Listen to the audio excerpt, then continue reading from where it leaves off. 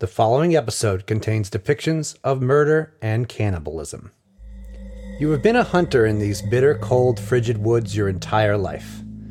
Since your father passed on what his father passed on to you, you have been a trapper. But the traps this year are all empty, and your hunger grows, worse than ever before. You know if worse comes to worse, you can always return to the village, where emergency rations await your family. But something else is not right. Aside from hunger, you feel a presence, something nearby, something huge and monstrous. Its taut skin stretched thin over its barely human form. Your eyes dart around in the growing snow-covered darkness. Nothing. Nothing but yourself. Filled with terror and stomach growling greedily, you trek back to your family's camp. The seemingly endless expanse of white is not broken by the usual bright orange blaze of the fire, which is only embers now, clearly having been abandoned hours ago, but instead by dark crimson splashes across the snow. The vision of what lies before you unfolds in shocking waves. At first, your mind attempts to save you the horror of the truth. You see the scene of a bear attack, or some other wild animal, or maybe marauders. But when you spot the neatly stacked pile of charred bones aside the fire pit, some broken, some picked clean from the inside out, it becomes horribly clear. Not only have your wife and children been slaughtered, it was a man that did this, perhaps burning them alive? No, you know what burned bodies look like. The bones have been picked clean after encountering fire. As you try to process the scene, a small whimper breaks your focus. From a nearby tent, you hear a small child's cry. Still without fully registering the tragedy of your dead wife and children, you are overcome with the urgency that the littlest one, your daughter, may still be alive. Throwing open the leather flap of the small tent, your daughter's wide eyes quiver in fear as you look upon her. She can barely mouth the word, "No," over and over as a horrible hunger grows within you. And that's when it dawns on you. As you lower your eyes and catch the frozen and dried blood on your very own hands, you slowly return your gaze to the child, knowing what you must do, and yet knowing that your next meal, the one who shakes in fear in front of you, will still do nothing to sate your insatiable hunger. What have you become? Find out on today's episode of Monsters in My Podcast.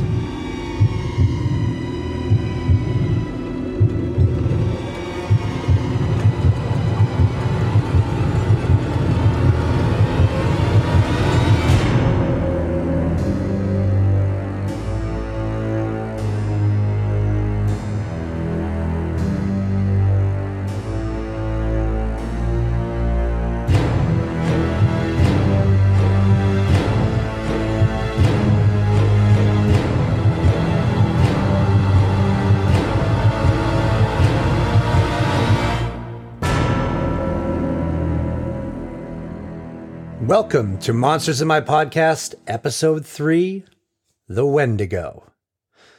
I'm Sean McGee, and I'll be guiding you through the rumors, legends, and histories of everything monstrous from all over the world, through all time and story origin.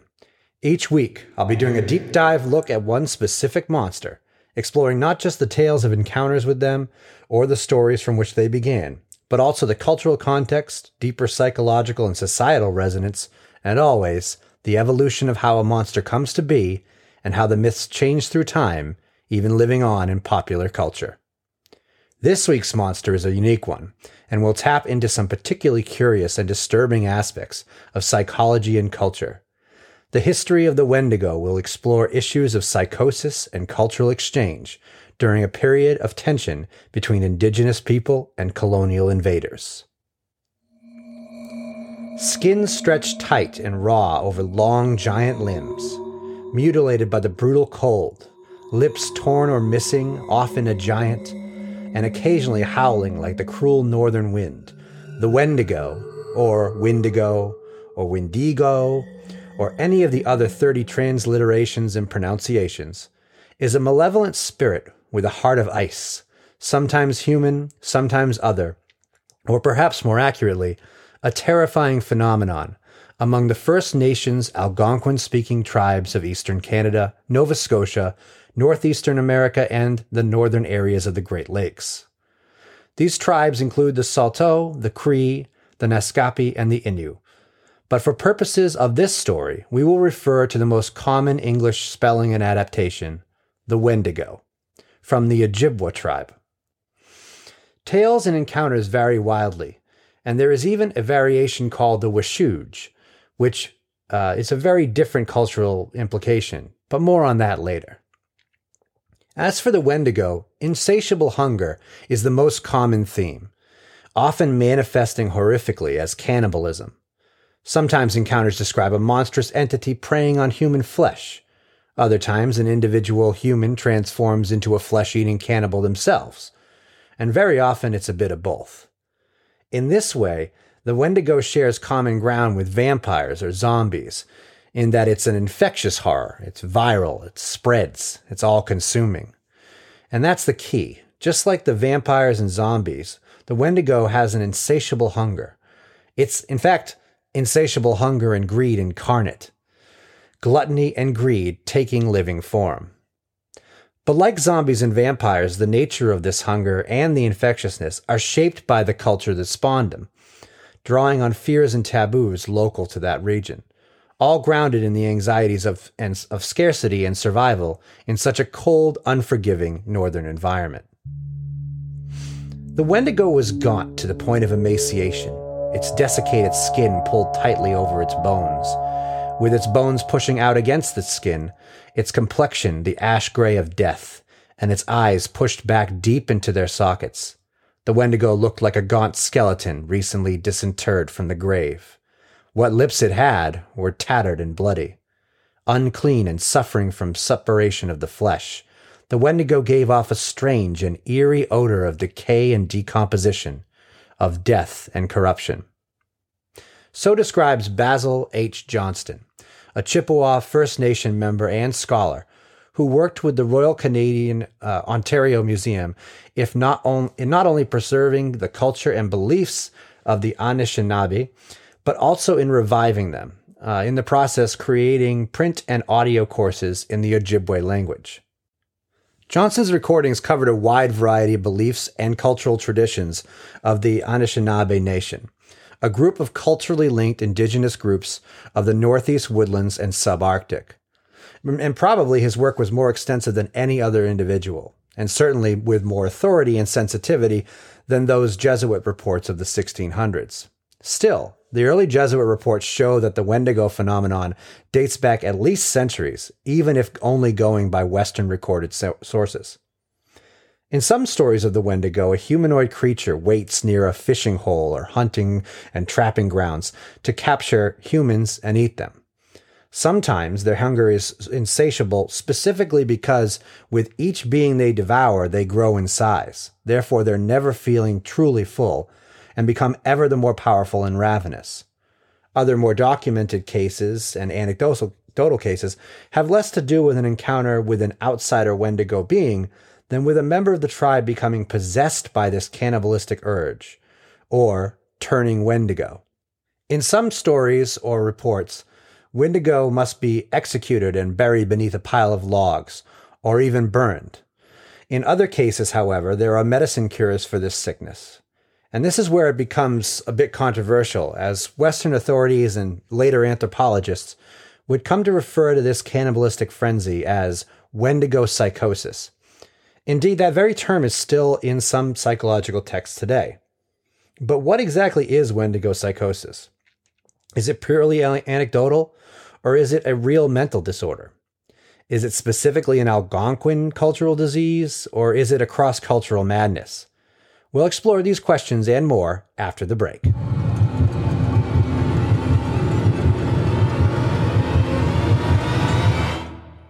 Today's episode is brought to you by Dare Danger Dan. Would you like to see Medusa riding a seahorse fighting Nikolai Tesla, who's also riding a lightning bolt? How about a literal dog-faced pony soldier? How about a skateboard nurse, whatever that is? Tom Waits vaping? A Sasquatch shaving?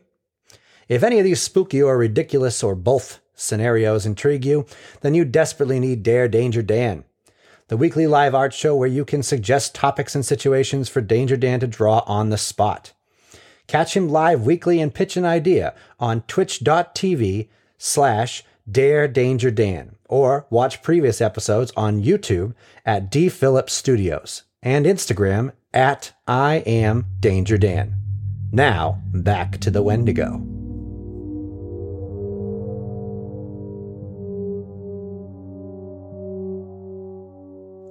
Kaki C. Kuchin, or Swift Runner, was a Cree trapper and guide to the Canadian Mounted Police in the late 1800s. Well liked in his community, he was the father of 6 children, but when a taste for liquor took him over, he became a rather mean drunk and was eventually fired from his job with the police and banished from his tribe. He left the community and moved into the forest with his wife and children in the summer of 1878. The following winter, Swift Runner stumbled into a local Catholic mission, claiming the rest of his family had starved to death. They provided him shelter, but soon became suspicious of his behavior.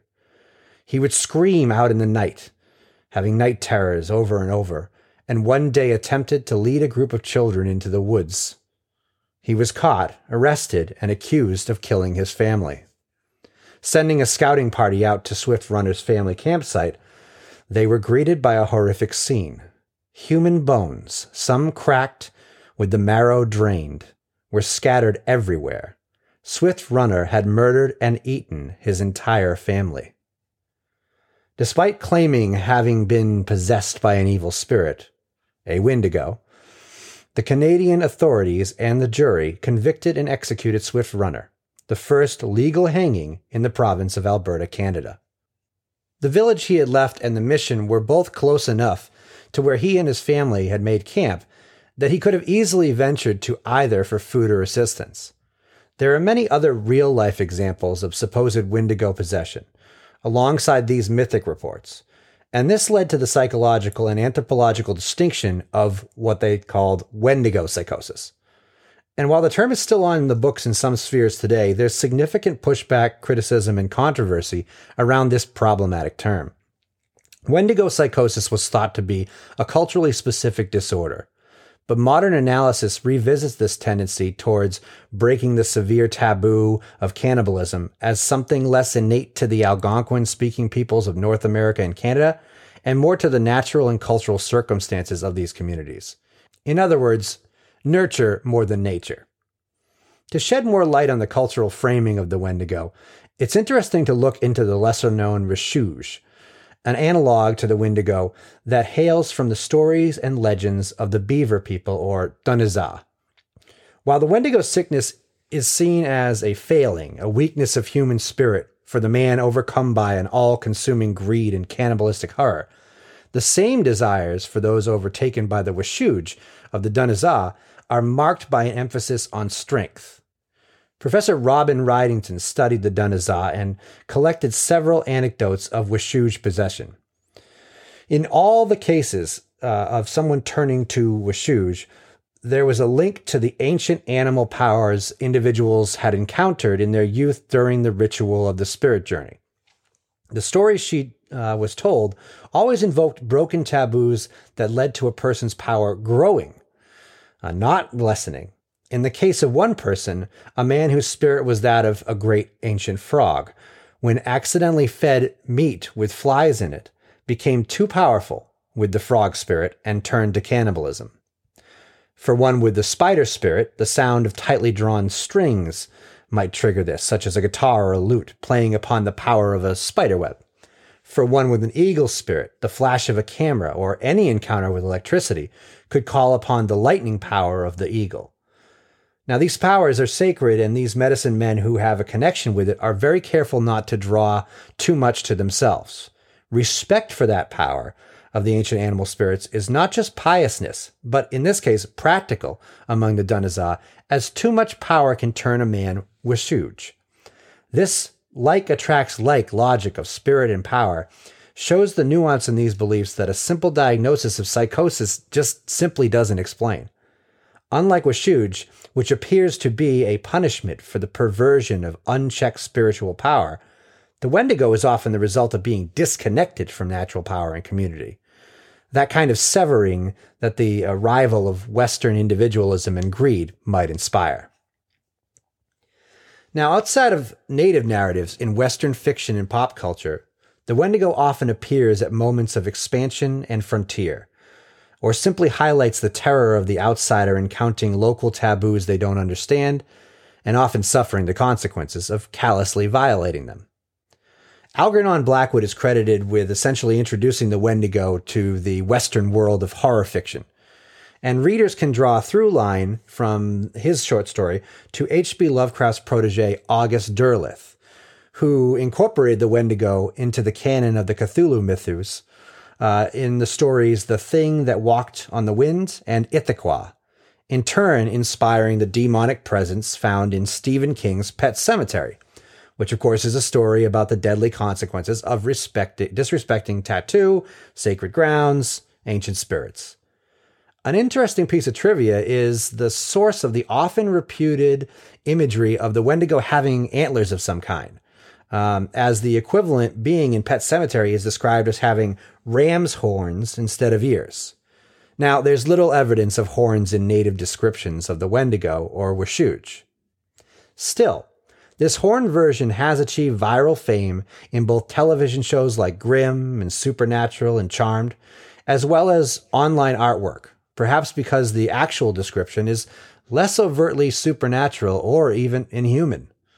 I would argue that the popularity of the horns in modern Western depictions of the Wendigo may be inspired by an unconscious effort to distance humanity from this greedy, selfish monster. Perhaps the greed and selfish nature of the Wendigo, especially for non-native Western audiences, hits a little too close to home. The insatiable hunger, the inability to be content, the greed that drives someone to need to own or possess or consume everything in sight, all driven from some internal lack or imbalance, a feeling of enormous emptiness that can never be filled through loss of connection with community and with nature.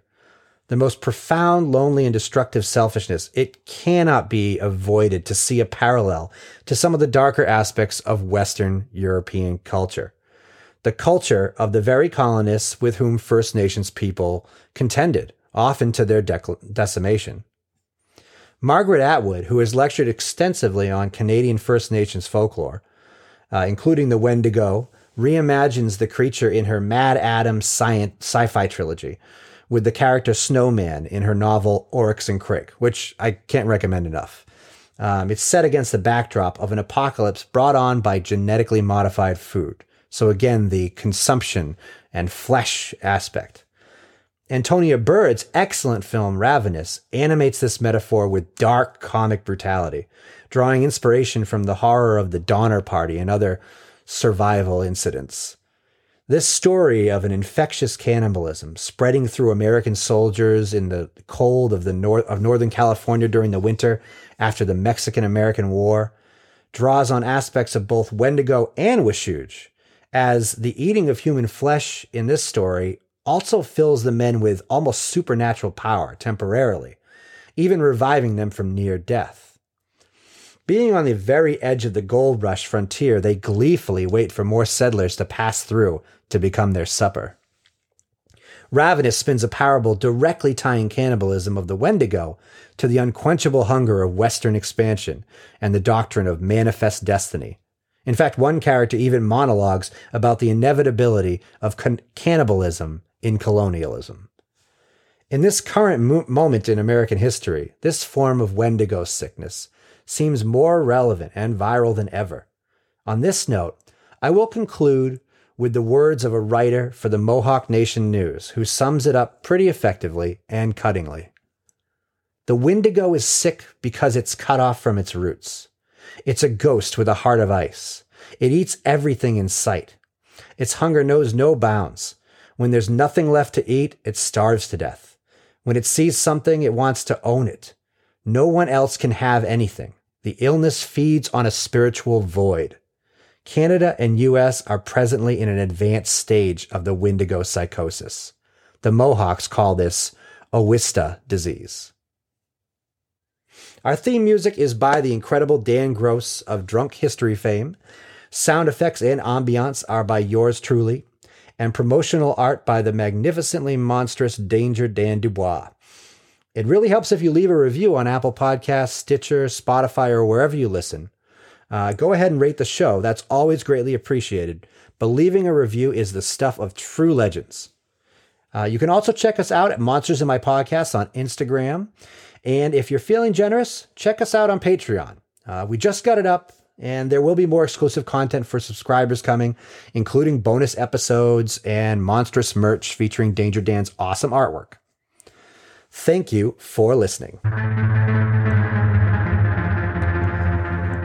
Before we go, speaking of cannibals, next episode we'll be staying out in the cold again, heading to the frozen tundra and dark forests of Mother Russia to meet, well, Mother Russia, aka the Witch of the Woods, who craves Russian blood as she stalks about in her house on a giant chicken leg or flies furiously around in her mortar wielding her club-like pestle. A personal favorite of mine, Baba Yaga. Join us next time on Monsters in My Podcast.